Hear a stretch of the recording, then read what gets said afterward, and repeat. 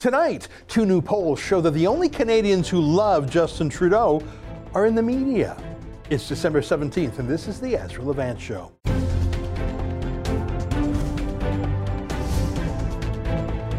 Why should others go to jail when you're the biggest carbon consumer I know? There's 8,500 customers here, and you won't give them an answer. You come here once a year with a sign, and you feel morally superior. The only thing I have to say to the government about why I publish it is because it's my bloody right to do so. I've got a little flicker of good news today in the form of two new public opinion polls. I'll get to them in a moment, but first I want to talk about the nature of bad news. We talk a lot about bad news on The Rebel. Sometimes people email me to that effect. It's not because we like bad news, it's because we don't like it. And we report bad news because other media ignore the bad news or are actually in collusion with bad news. And look, someone simply has to tell the other side of the story. You're going to see a lot more of that fake news, good news. Now that Justin Trudeau announced he's going to spend $595 million to bail out the few remaining private sector journalists in Canada. Get used to CBC-style propaganda from everywhere. Can I show you just two examples from the past week? Look at this. What about the Battle of the Ryans? Ryan Reynolds or Ryan Gosling? I just saw Ryan Reynolds' gin ad on his sense of humor is just awesome, and I met both of them. Ryan Gosling is lovely and calm, but Ryan Reynolds just makes me proud to be a Canadian. Yeah. You may have a career as a diplomat after this. You know that, Des. You're walking the line beautifully. Did you see the banner at the bottom there? PM Justin Trudeau's first live interview at the end of the year. That's amazing to have him on live TV. So you've got the Prime Minister for a year-end interview. That's amazing in itself. But it's live. So if you put something difficult to him, he can't get out and say this interview's canceled without humiliating himself. So you've trapped him there. There's nowhere to run. You could ask him anything. And instead, your question is, what's your favorite Ryan? I don't know. Is the excuse because they're a daytime TV variety show, not a heavy political show? I don't think that's a good excuse. But there's no excuse for CBC's star political correspondent, Rosemarie Barton. Look at this. If you could do any other job, and you have to answer, what would it be? I'd be a school teacher. I knew you were going to say that. No, like aspirational. But it's what I am. Aspirational. Something you haven't done. No, it'd be that. It'd be maybe running a school. Something at the UN. Something at the. Oh no! If I'm once I'm done politics, I'm done politics. She asked him what podcasts he's into, what books he's reading. Why? You know, we took that interview there and we put a love song over it. And then we focused on, and this is all their footage, but we just edited it to focus on the body language. It was a first date. It wasn't an accountability journalism. Take a look at the body language.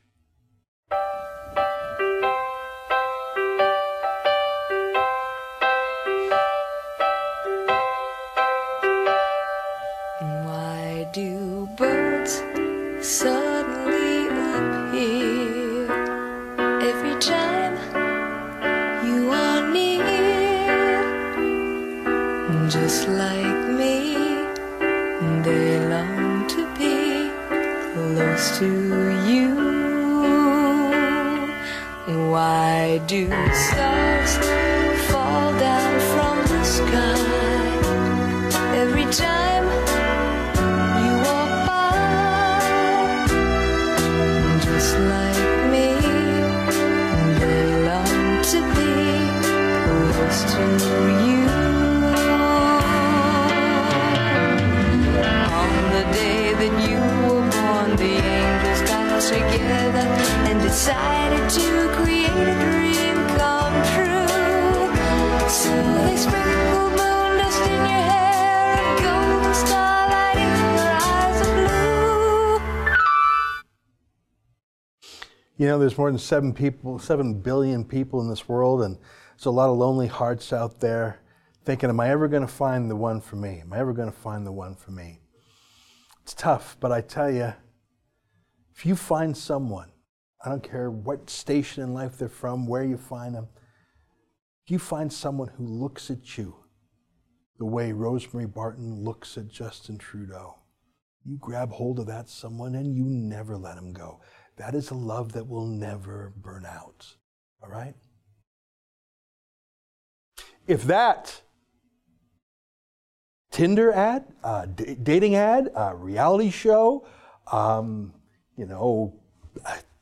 if that soft porn is the alternative to telling you bad news, I'll skip it, thanks. I'm not a PR man or a stenographer or a weird cheerleader or like a first speed date gal. I'm a reporter. This is that same Rosemary Barton taking a fangirl style selfie. I wonder if she just sits at home with all her cats, just drinking wine, just staring at that picture there and just doodling hearts with the letters JT plus RB in them. I'm sorry, that ain't journalism, folks. That ain't journalism. At least not for me. You know, we fell out of the Garden of Eden, didn't we? For eating from the tree of knowledge. But would we really want to go back to blissful ignorance and pretending there's no bad news and pretending that we could maybe possibly love Justin Trudeau? That really reminded me of how Monica Lewinsky looked at Bill Clinton. But Rosemary Barton's a grown-up. What's her excuse? Oh, my God. That will never be us. That is not real journalism. That is fake news. We report the bad news because that is the way the world is, and we'll stop reporting the bad news when there is no more bad news. Now, maybe we don't want to know the bad news. Maybe we don't want to follow the bad news, but you cannot unknow things once you know them. You cannot unsee things once you've seen them. I mean, just for example, 1,500 people in the city of Grand Prairie, population 65,000, had a protest yesterday. 1,500 people had a protest in a small city. They weren't demanding a bailout or a handout. They just wanted to be able to work, actually, to build a pipeline. And here's what the environment minister said from a UN global warming conference half a world away. Here's what she tweeted. Countries need to see beyond their national interest that requires solutions and compromises in the broader interest. Let me translate. Sorry, Albertans, sorry, Canadians. I met some really cool people at the UN conference. She speaks with that vocal fry. And to impress them, I've decided that we need to phase out your oil and gas jobs. So don't be surprised that they're taking this point of view because Justin Trudeau himself said so. I've said time and time again, and you're all tired of hearing me say it, you can't make a choice between what's good for the environment and what's good for the economy. We can't shut down the oil sands tomorrow. We need to phase them out. Could you imagine him saying that about any other industry, by the way? I don't think Trudeau has actually ever done a real day's work in his life. He was born a millionaire trust fund kid, son of Pierre Trudeau, millionaire trust fund kid. You know, the last Trudeau, I've told you this before, last Trudeau to actually have to work for a living was Justin Trudeau's grandfather, Charles, or Charlie as they called him. He actually ran a chain of gas stations in Quebec, if you can believe it. Charlie Trudeau worked hard, sold this chain of gas stations to Imperial Oil, and the Trudeaus have never had to work a day since. Charlie Trudeau died before Justin Trudeau was even born. Justin Trudeau's never even met a family member who's had to work for a living. So here's what Justin Trudeau has to say about the people who work hard, whose jobs he wants to phase out, people who work hard like his grandfather used to do. You might not say, oh, what does a gender lens have to do with building this new highway or this new pipeline or something? Well, there are gender impacts. When you bring construction workers into a rural area, there are social impacts because they're mostly male construction workers. How are you adjusting and adapting to those? That's what the gender lens in GBA Plus budgeting is all about. Let me translate. You don't want a bunch of gross blue-collar men building a factory or a mine or a highway or pipeline because, and this is his clear meaning, there's no other meaning that makes sense, because those men will go in and rape women in the local community. That's clearly what he means. That is not a gaffe. That's what they keep on saying. That's how they talk. Remember this? Gender impact? How does that fit into a pipeline approval process? So I'm really glad you asked that, because I think people are like, well, what is this gender thing? Well, imagine that you have a huge number of people going to a remote community, many men. What is the impact on the community? What is the impact on women in the community? And actually, once again, smart proponents understand this. So they're going to put measures in place. That's all it is. It's just taking a smart approach to thinking about, okay, what's going to be the impact of a major development in a particular area? Even Don Martin of the mainstream media knows that's kooky. So undo industry to please ideology, to please foreigners at the UN conference. That's a theme with Trudeau and his cabinet. They put everyone's interests ahead of Canada's interests. We have sent our underpaid, under-equipped military to Mali. They're there now, not sure what the mission is, not sure what the measurement of success is, not sure what the Canadian interest is, but as Catherine McKenna tells us, we have to get beyond doing things that are in Canada's interest. So we're helping Mali, but we can't afford to continue our own 40-year NATO tradition of hosting a 2-week Air Force training exercise in Cold Lake, Alberta. So that's canceled. But we've got Mali covered, whatever it is that we're doing there. And of course, we put foreign migrants ahead of Canadian citizens too. We signed that UN Global Compact for Migration that creates the counterfeit human right to immigrate to Canada, to get free healthcare in Canada, to bring other relatives with you to Canada. We just did it. And anyone who disagrees is obviously a racist. The Liberals use that Nazi phrase. Even though polls show that only 6% of Canadians want more immigration, 6%, that's that tiny number at the bottom. So it's frustrating, but what do? You join the bailout media and just sing for your supper? Should we just get with the program and, I don't know, do a story about Justin Trudeau's socks? No, never, never, never. Because if we put Canada first in our hearts in real life, that means putting Canadians first. That means defending Canada's interests. And Canadians desperately want that. And today we have proof, is what I'm saying. First, look at this story. Front page of the Hill Times newspaper in Ottawa. It's a real insider's newspaper, really just made for MP, senator, their staff, lobbyists. It tilts left, obsessed with gossip and inside baseball. But I bet the story is being passed around Parliament Hill a lot today. Look at this. Liberals should be exceptionally concerned about potential recession in 2019. Voters' anxiety on unrestricted immigration, says Nanos. That's the headline. Nanos, of course, refers to Nick Nanos, a fairly reputable Canadian pollster, as establishment as they come. I mean, he's no rogue. And here's what he says. Let me read a little bit of the story for you. He says, Prime Minister, this is the Hill Times, Prime Minister Justin Trudeau, Liberals, should be exceptionally concerned about the very negative economic mood right now in Canada, with potential for a recession in 2019. And the Conservatives' attempts to paint Liberals as supporters of unrestricted immigration as the combined effect could become a serious problem for the party in the next election. I'll read just a little more. There's a very negative economic mood in the country, said Nick Nanos, president and CEO of Nanos Research, in an interview with the Hill Times. A sitting government presiding over a recession usually is not good news for the sitting government.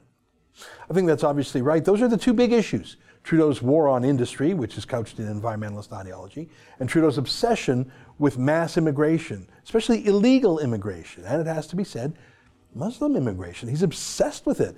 And you can be a fake news, good news type and ignore it and go on first dates with Trudeau and ask him, who's your favorite Ryan? No, come on. No, come on, you do it. Or you can talk about the real news. Let me read some more from the story. According to the Nanos Research, a weekly rolling poll numbers released last week, the Liberals and the Conservatives were tied in the statistical dead heat. The numbers were released on December 7th, indicate that the Conservatives had 34.8% support nationally, followed closely by the Liberals with 34.1%. The NDP had the support of 15.8%, and the Green Party support was at 8.2%. Now, I had seen a poll from another pollster last week that showed the Conservatives doing well also, but I thought it was an anomaly, but two different pollsters in a row suggest that it's probably not an anomaly, it might be a trend. Here's how Nanos explains it. Mr. Nanos attributed the notable drop in Liberal support to the psychological effect of the General Motors auto plant closing in Oshawa, Ontario last month, the low oil prices affecting the Alberta economy, and the slow pace of progress on the Trans Mountain Pipeline expansion on Canadians' declining confidence in the state of the country's economy. I think that's right, although I'm not sure how many people follow pipeline politics outside of the West, but maybe. He's a pollster. It's his job to know. I think he's probably generally right. Now, unemployment in Canada is low right now in most parts of the country, so that looks good, right? But growth of our economy is slowing. It's half that of Donald Trump's America. It's slowing to a halt. Investment is drying up. I mean, when you turn away $50 billion worth of private investments in your country's pipelines and liquid natural gas projects, you're not just hurting Grand Prairie. You're hurting, engineering companies in Quebec and investment companies in Toronto and 1,000 other companies, from airlines to auto dealers to hotels to restaurants. You can't take $50 billion out of an economy our size and not have it hurt. But more to the point, you are signaling to the next $50 billion or $500 billion just to put the money in the States, where Donald Trump couldn't be clearer. He wants to create jobs, not talk about gender. Let me read a little more on that. Mr. Nanos said the federal Liberals so far have focused mainly on progressive elements of their agenda, on issues such as the marijuana legalization, gender equality, First Nations issues, or the environment. And if a recession did hit Canada next year, people will question why the Liberal government led by Prime Minister Trudeau did not focus more on jobs and the economy. Yeah, well, the media party loves all those things, so isn't that good enough? Last quote from Nanos. I know I'm quoting a lot, but it's interesting. He said about immigration here. He says, on the issue of immigration, Mr. Nanos said that with the Conservatives' recent opposition to Canada signing the UN Global Compact on migration, the Conservatives are trying to paint the Liberals as creating too many exceptions on orderly or legal migration and supporting unrestricted immigration. The message from the Conservatives, Mr. Nanos said, is that by supporting unrestricted immigration, the Liberals are not only risking Canadian security, but also the Canadian economy. Well, I think it's true. See, open borders mass migration, European style, Angela Merkel style, it's obviously not in our economic interest. I mean, 90% of Trudeau's Syrian migrants still don't work 3 years later. They don't speak English or French. They don't have any marketable skills. And frankly, they're not that interested in working when they can get huge payments from the government not to work. As you know, $50,000 just for arriving here, as access to information documents show. But we also know in our bones, just in terms of the sheer number, if you bring in 340,000, that's their latest number, 400,000, 450,000 people a year in the country, that's what their own think tank says they should do, 450,000 people a year, well, that drives up housing costs. That drives down wages, because these are unskilled immigrants. That increases traffic in the big cities. That increases wait lists in hospitals. If you live in Toronto, Vancouver, Montreal, imagine adding 450,000 people a year. They're going to those three big cities. How's your traffic going to be? We know this has an economic impact. We know it has a quality of life impact. And the thing is, Canada, until recently, was so warm-hearted towards immigrants, so welcoming, but something has changed. And it's not that we're Nazis now, despite what the Liberals say. It's that Trudeau has allowed lawbreakers, illegals, scammers, whatever, to jump to the front of the line. He is what has changed. Him, not us. So look at this. This is from Pew Research. Have you heard of them? They're a massive U.S. think tank, liberal-leaning, but a good reputation. I trust them. And this new survey from Pew measures the same thing that the Angus Reid poll earlier measured, how many people want immigration to be reduced or stay the same, and how many want it increased. But it does it country by country instead of just focusing on Canada, obviously. So it's an international comparison. And look at that. Scroll down to Canada there. Yeah. Just look at that for a second. So under Justin Trudeau, Canada has become more hostile to immigration than America under Donald Trump. Just hold it there for a second. 29% plus 44% of Americans, 29% plus 44% want less immigration or the same amount. But 27 plus 53%, 80% of Canadians want less immigration or the same amount. So that's exactly what Angus Reid found too, by the way, to the percent. So in America, that number is just 73%. So Trudeau has burned up so much Canadian goodwill, he's calling us Nazis now. But he's the one that has turned Canadians against immigration even more than Americans are. Nick Nanos thinks people are wising up to this, but let me show you one more poll, okay? Let me close the day with polls. This is the flicker of good news, along with that first one by Nanos. This is from Angus Reid again. This is a new poll from Angus Reid. It's an interesting poll. It checks what Canadians think about individual cabinet ministers. It tests individual ministers. Headline, federal cabinet ratings. A happy new year for Freeland. Hassan, so he faced cold winter ahead. Now, I have some questions with the methodology here. I mean, how valid is a public opinion poll that asks Canadians what they think of Mary Ng? When I don't think 99% of Canadians have ever heard of Mary Ng or know that she's in cabinet. She is. She's the Minister of Small Business, which is just classic. She has spent her life working in the government sector. She works for a government sector union for 20 years. She knows about as much as running a small business as I know about, running a marathon. So yeah, what value would a poll have that asked about her? No one even knows who she is. Of course not. She doesn't even know who she is. Or how about this woman? Philomena Tassi. You ever heard of her? I don't think you have. She's also a low achievement liberal. She's the cabinet minister for seniors. Now, it's not impossible for a first-term minister to make a name for themselves. It's just that given how many cabinet ministers were appointed by Trudeau for reasons of gender and racial quotas, and he says that, it's not surprising that they really haven't made a mark in the world. They just read talking points written to them by the Prime Minister's office. It truly is a one-man show in Ottawa. It's impossible to think of the Federal Liberal Party without Justin Trudeau. It really is just a hollow show without him. And he himself, of course, is a hollow man, full of sound and fury, but signifying nothing. But at least he's got buzz. Speaking of signifying nothing, did you see this clip the other day?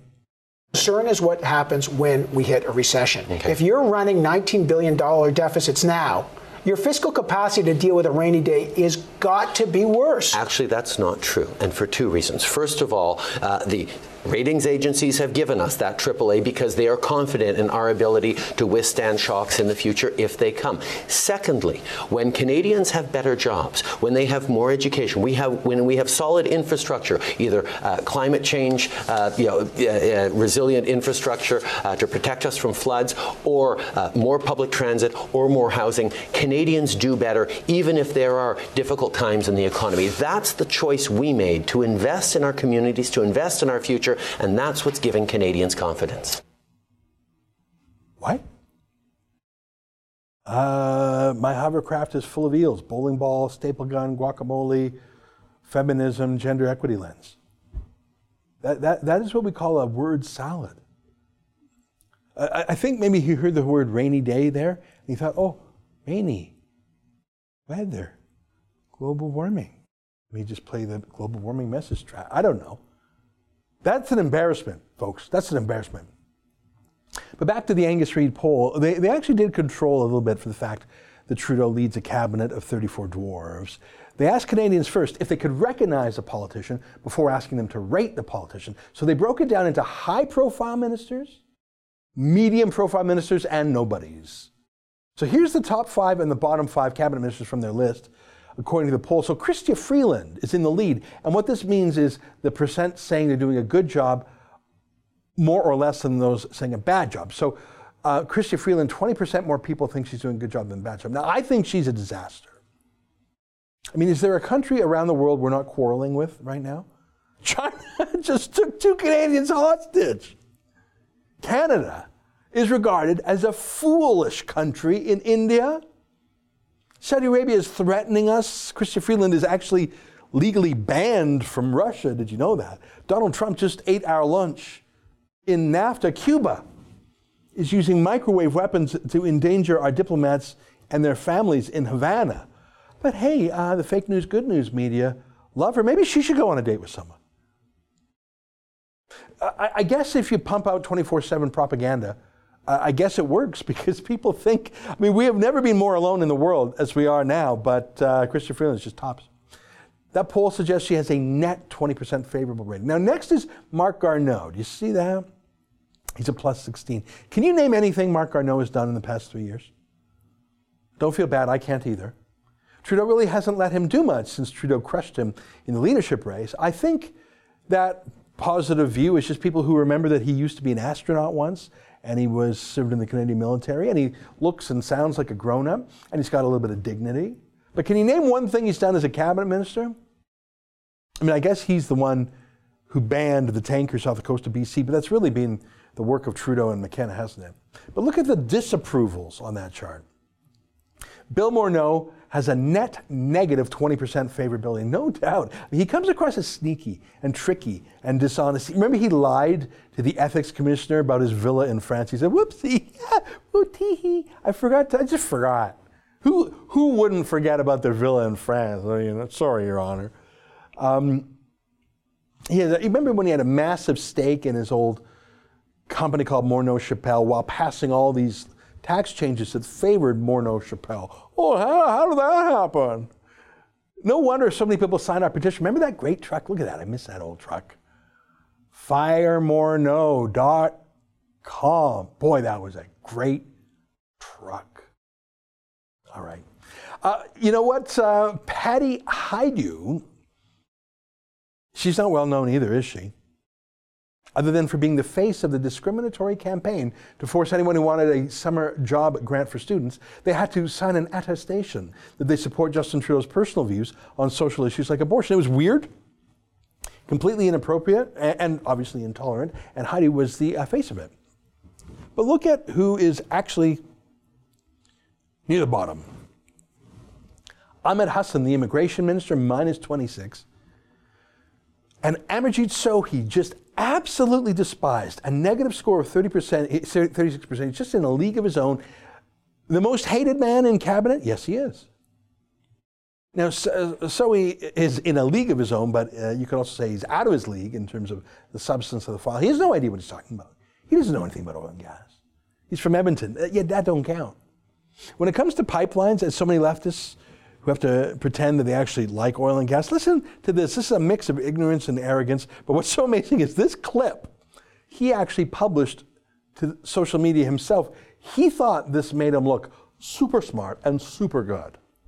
The oil is to Alberta what is auto to Ontario and what is aerospace to Quebec. It is so disappointing to see that when we made the decision to invest $4.5 billion to move this project forward so we can support the oil sector in Alberta the proper way, every single Conservative member of the federal Conservative Party did not support that decision. Your promise was construction would start this past summer. That they're willing to invest $12 billion and write off $3 billion to support an industry. But when it comes to Alberta oil and gas sector, they back off. You're one of 200,000 unemployed Albertans and hear that scolding, arrogant, know-nothing lecturing you. I'm surprised it's not minus 56. Do you think that guy's going to build any pipelines? Nah, me neither. Look, there's only so much stock you should put in a poll like this. I mean, at the end of the day, you only get to vote for the candidate in your own riding. People don't think of Amarjeet Sohi when they're marking a ballot in their riding other than his. Like I say, most of Trudeau's MPs and most of his cabinet are still new to Canadians. Many are first-term MPs and many are just window dressing affirmative action hires who don't really do the work that's done in the PMO. But I think there really is a correlation. The more important a file, the better known the file, the less Canadians like their Liberals. Wouldn't you agree with me? Bill Morneau, disliked. Ahmed Hassan, disliked. Amarjeet Sohi, deeply disliked. Yet all of these issues, Morneau saying that high taxes and big spending and big deficits are fine, what we really need is a gender budget. Hassan saying that open borders, mass illegal immigration is fine. And so he's saying that, no, he's doing a great job for oil and gas. It's the Conservatives who hate oil and gas.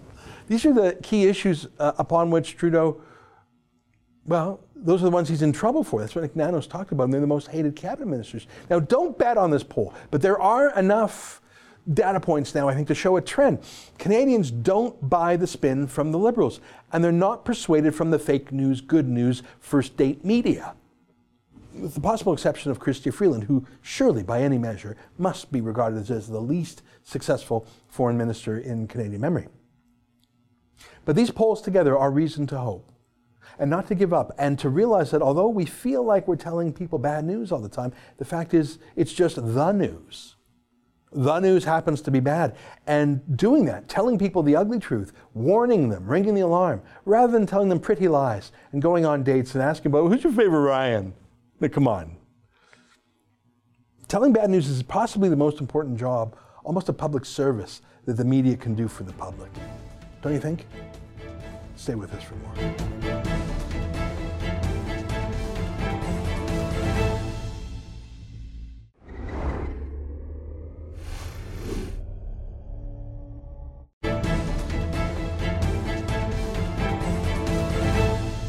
Well, they say water is the universal solvent, as in everything dissolves in it. That's almost true. I think that global warming is the universal excuse, the universal justification for everything from carbon taxes to social policy, whatever. It can be excused by global warming. And odds are there's a policy arguing for it from a research paper that was funded, because if you say you're studying global warming, you're going to get dough for it. I remember that our friend David Menzies reported that one of the official excuses for that migrant caravan coming up from Mexico to the United States was they were climate refugees. I'm not even kidding. It is the universal excuse for globalism and big government. Well, one of the arguments in this bundle of global warming arguments is that because of global warming, we have to depopulate the planet. And you've heard this many times. In fact, David Suzuki often says this. He's against immigration to Canada because he thinks we need fewer people. I should point out he himself has 5 children. I tell you all this because I have in studio with me the author of a new book debunking this theory. The book is called Population Bombed, Exploding the Link Between Overpopulation and Climate Change. And joining me now is our friend Pierre Desrochers, who wrote the book with Joanna Cermak. Great to see you again in studio. Nice to see you. Yeah, it's been too long. Yeah, you're a professor at University of Toronto. Yes. I am so glad you are. Because you are a skeptic on issues like this. Yes. And I think you're a contrarian in the academic world. Would you agree with me? And I still have a job, yes. That's a little bit of a miracle. Did you have tenure yet, or should I? Oh, no, I have tenure. Oh, I was going to say, if you write a book that challenges the official global warming narrative like this, you better have tenure, or you'll be an ex-professor pretty soon. Yes, but lucky for me, the UFT has been good so far. They still respect tenure, unlike some other Canadian institutions, but that's another debate, yes. Yeah. Well, let's get to this book, because I'm trying to understand it. I just leafed through it, and I appreciate you bringing it.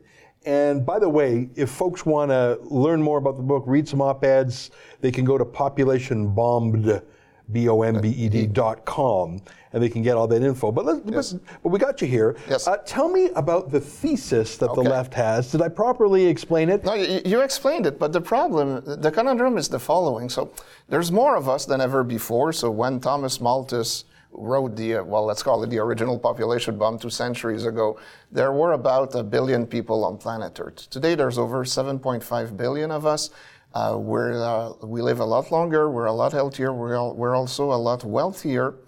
And at the same time, if you look at the environment in advanced economies, well, our water is cleaner, our air is cleaner, our forests are making a huge comeback. We've never had it so good.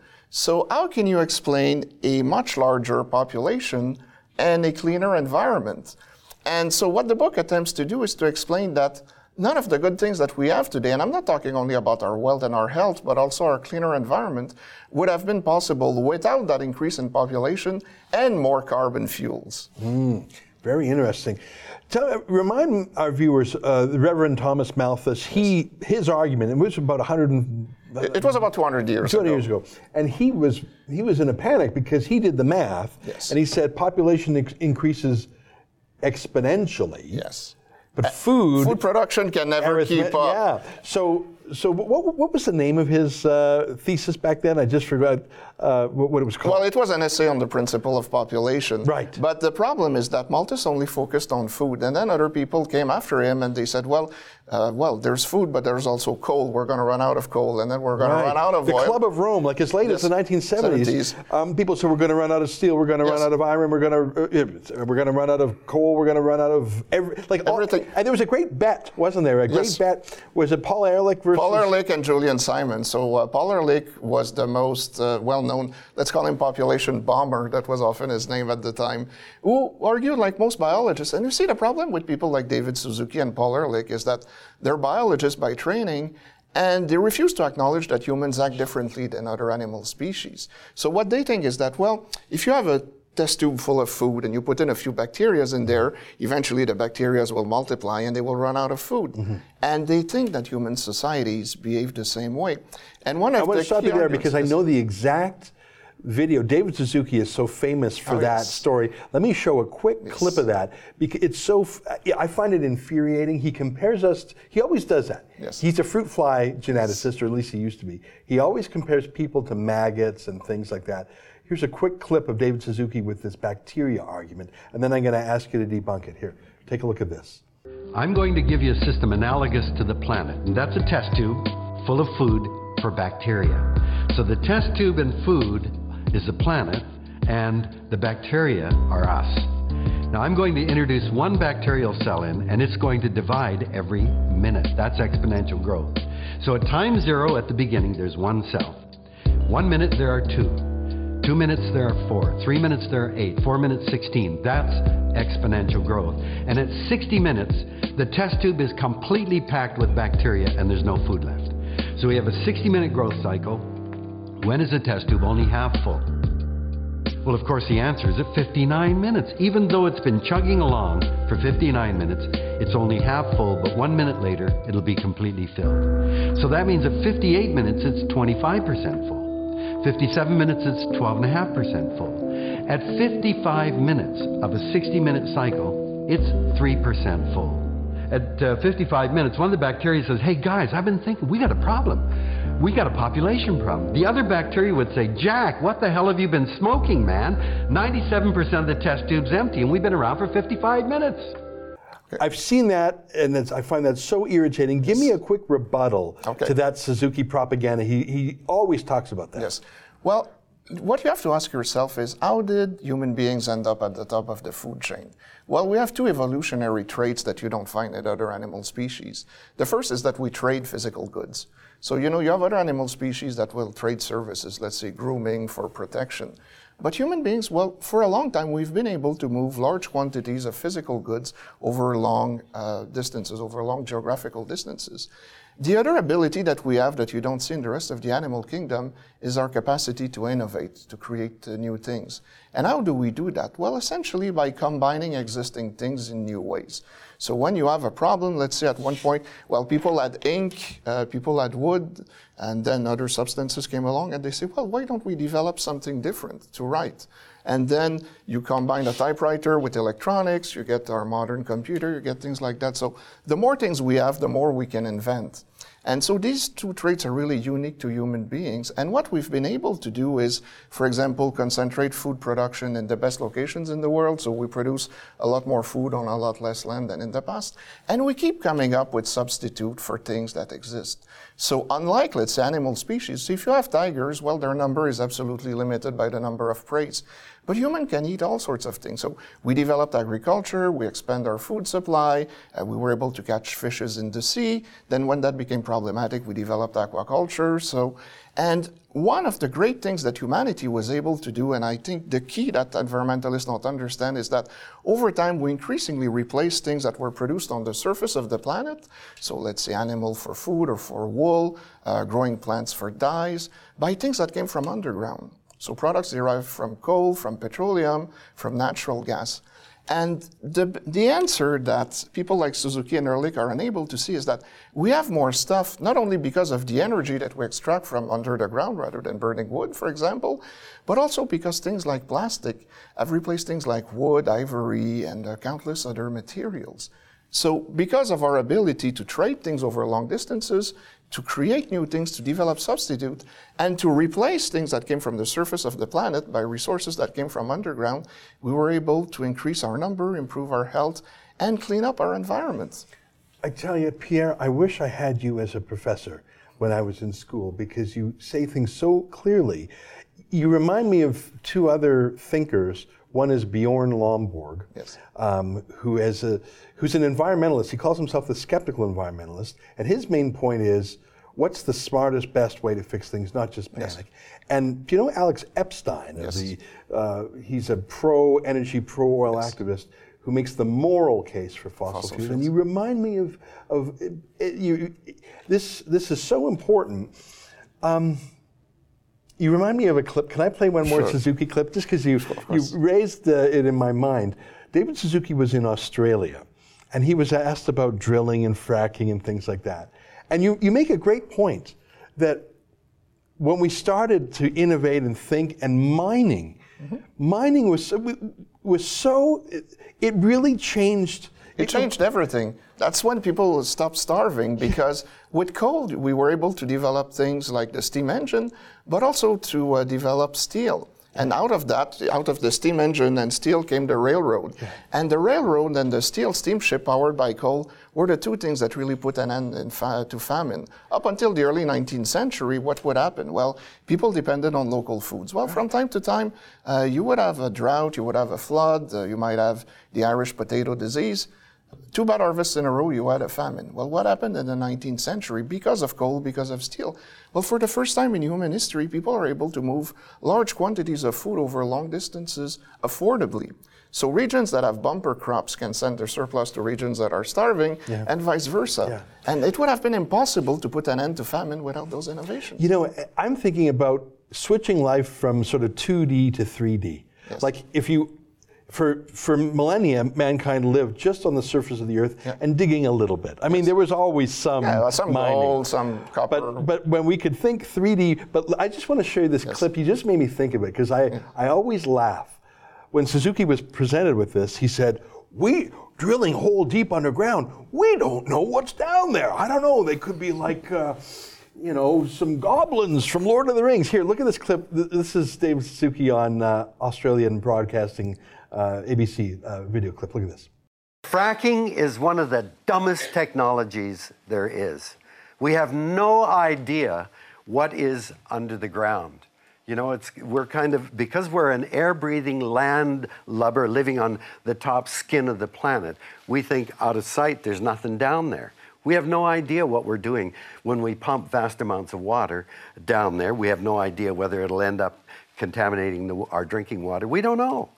But we're just going to go down there and try to frack as much gas as we can get out of the ground. This is just, I think, crazy. That clip makes me laugh every time, because he's a supposed scientist who's basically saying, we don't know what's down there. It's unnatural to dig into the ground. We've been digging into the ground for millennia, but it's only since the Industrial Revolution that we've actually unlocked a fraction of a fraction of what's underground. I think it's ingenuity plus freedom. Yes. You can't, and they go together. They go together. I mean, there were creative people all throughout human history, but it was only with the emergence of capitalism, the freedom that people were given to innovate and to earn a return on their investment, that you saw this explosion of creativity. Well, I think of the medieval scheme or scam, whatever you want to call it, of alchemy, to turn lead into gold, because they're on the periodical table, they're next to each other. And it was always, that's just alchemy, that doesn't exist. But if you could ever solve that, you would be rich beyond Midas. But we've done so much better than that. We've turned carbon fuels into energy, into substitute products. That was the real success of humanity. Well, that's the alchemy. And my point is, think of the oil sands and fracking. Just give me 1 minute, and then I'd love for you to respond. I shouldn't even be talking at all in this interview, because I'm hanging on your every word. Please. But you're making me think of these things. The oil sands. Aboriginal people knew the oil sands because some of them are exposed. They just use it to waterproof canoes. Yes, indeed. But for decades, we looked. European settlers looked at the oil sands and said, "We can't use that. It's oily sand."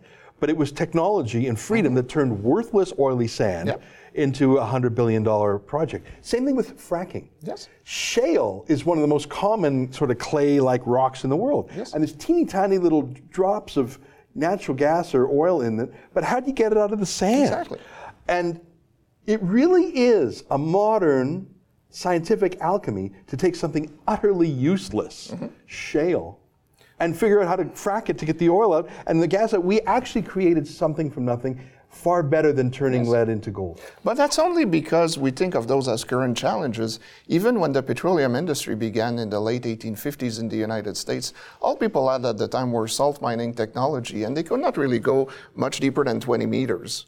And we were very lucky in North America that you had some deposits in western Pennsylvania where the oil seeped to the surface, so people knew that there was oil there. But at first, it could only go like 20 meters. And I've been to that site in western Pennsylvania.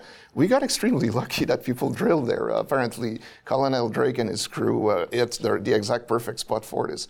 But think of what we do today. We think of conventional oil. Well, if it's, a few hundred meters underground and it's easy to reach. Well, it wasn't. I mean, reaching oil that was 100 meters below ground a century and a half ago was even more challenging than creating value out of the oil sands today. Right. So the easy oil of each generation was always the challenge of the previous one. Yeah. And we've been building on our knowledge for a century and a half. And it might be that 50 years from now, people will remember the good old days of the oil sand, how easy it was. And although we have enough for, 200 years at least or something. So, yes. You know, you remind me of Sir Isaac Newton, who said, if I saw further, it's because I stood on the shoulders of giants. And that's it. Because that's another, I mean, there's so many obvious differences between us and non-human biology. It's grotesque that David Suzuki compares people to animals. And just because I'm on the Suzuki theme, let me show you one more Suzuki clip. This is where he actually compares people to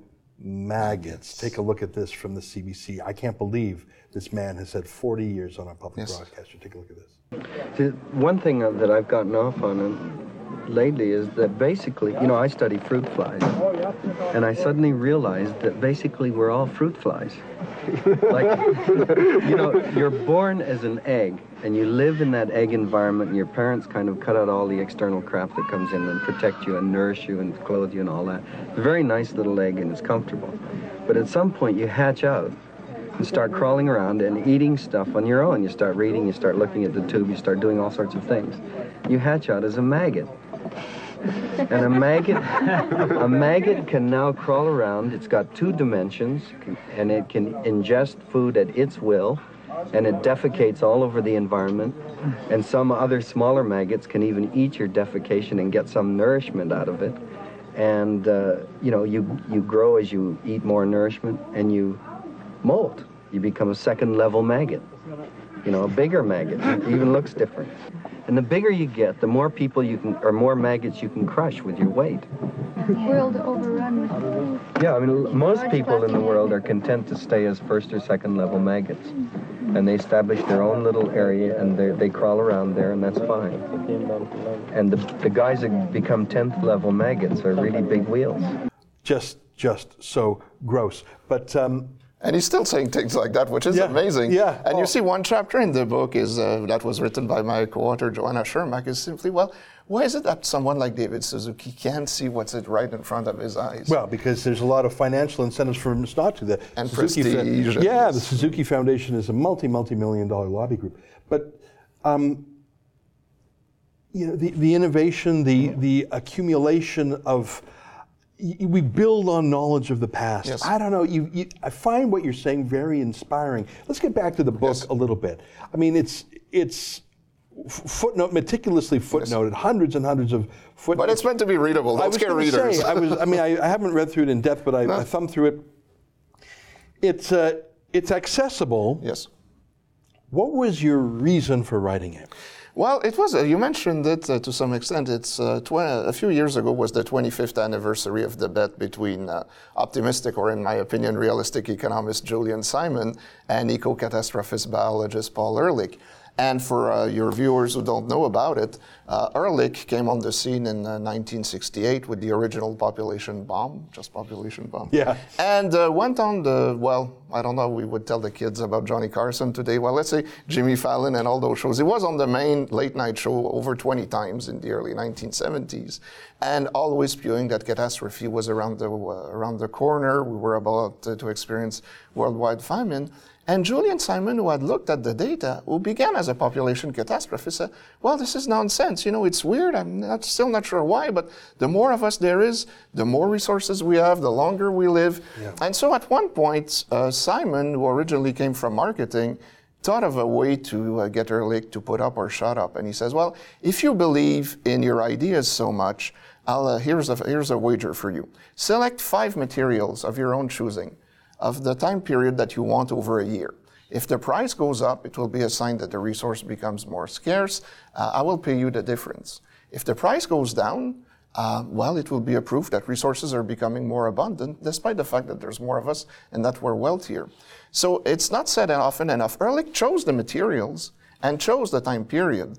So 5 materials, the ones that he was sure, and he talked to a lot of people, you know, what are the metals or minerals that are the most likely to become scarce?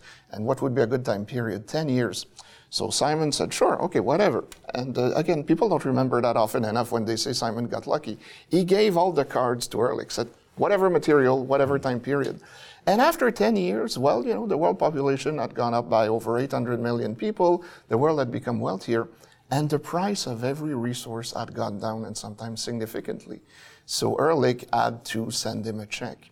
And ever since then, well, people have looked and said, well, if Ehrlich had selected a different time period or different materials, he might have won. But the point I wanted to make on the 25th anniversary of the bet a few years ago was to say, well, remember the original conditions and look at all the resources, look at any significant time period over time, and Simon would have been the winner. Of course, you've got commodity cycles, so sometimes, you know, prices go up, they go down, but the trend in the long run is unmistakable. And in fact, by choosing the most precious ones, if he had done so, he misunderstood that human nature, the left would call it greed. Yes. Well, if something's very valuable, people are going to invest to find more of it. Exactly, and that's the thing that they never understood. Again, we're not like other animals. If a resource becomes more scarce, more valuable, if its price goes up, well, we become more efficient in the way we use it. We look for more of it, and we develop substitutes. And all three of those things would reduce the price. Yes. And that's... And make resources more abundant at the same time. You know, one of the things when I wrote my book, Ethical Oil, almost a decade ago, I mean, I sort of knew it, but I didn't know it till how is it possible when the world burns 100 million barrels of oil every single day? Yes. That is a lot. It is a lot of oil. Every day, and then we do it again tomorrow. Yes. And then again. So you're burning 100 million barrels every day. So how is it that global reserves aren't shrinking? How is it? And the answer is because a reserve is something that we discover and find, and it's economic. So we're hunting so much. Yes. We're so curious or greedy, or whatever you want to say, whatever your word, whatever it is, it's in human nature. And so we either find it or we develop the technology to unlock it in the oil sands. And if you look at it again, remember 150 years ago when the oil industry began in the United States, the first deposit was reached at about 21 meters underground. And, you know, there was a given price for a barrel at the time. Well, today you do something like, you know, you go 5 kilometers offshore, let's say 2 kilometers underwater, then another 2 kilometers down, then another 4 kilometers sideways. And the price of extracting that oil, if you factor in inflation, is the same as it was 150 years ago to extract it for 20 meters. You know, that's very encouraging, and it's a rebuttal to all the...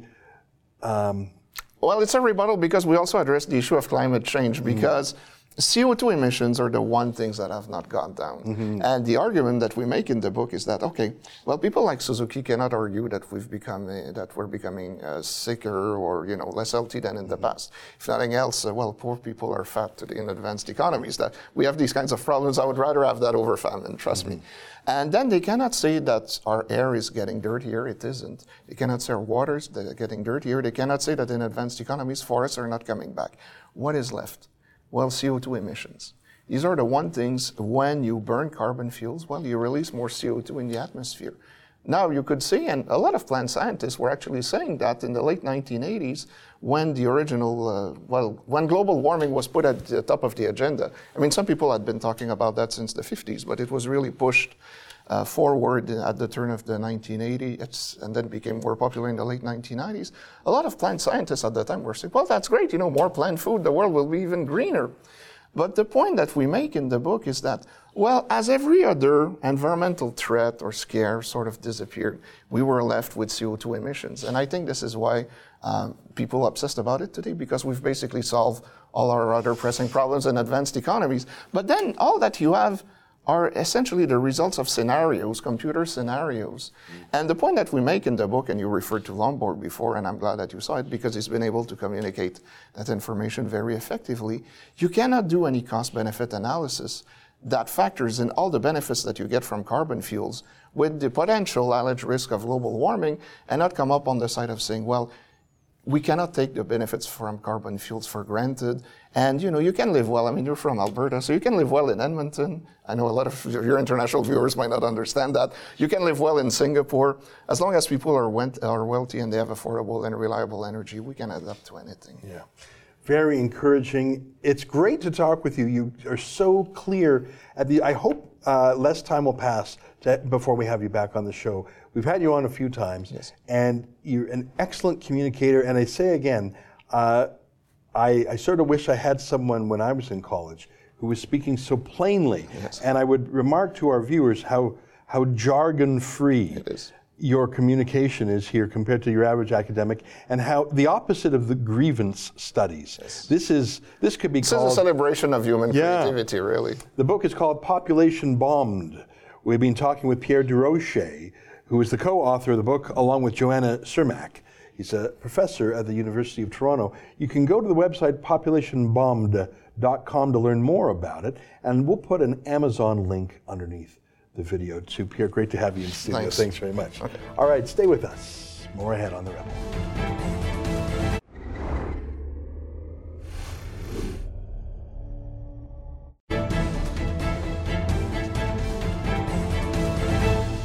Hey, welcome back to my monologue Friday about a CBC journalist comparing Omar Khadr to just a rebellious teen JATO, right? Khadr wants to change the deal, so Canada should change it. Freeze all assets. Well, look, the money is the least of it. Yeah, it's outrageous and scandalous. He got $10.5 million. But it's, the public apology, I think, is far worse. And it's the fact that he's at liberty and marauding about. And the fact that he has been whitewashed. He's this victim as opposed to a murderer and a terrorist and Al-Qaeda. That's far more concerning to me than just the money.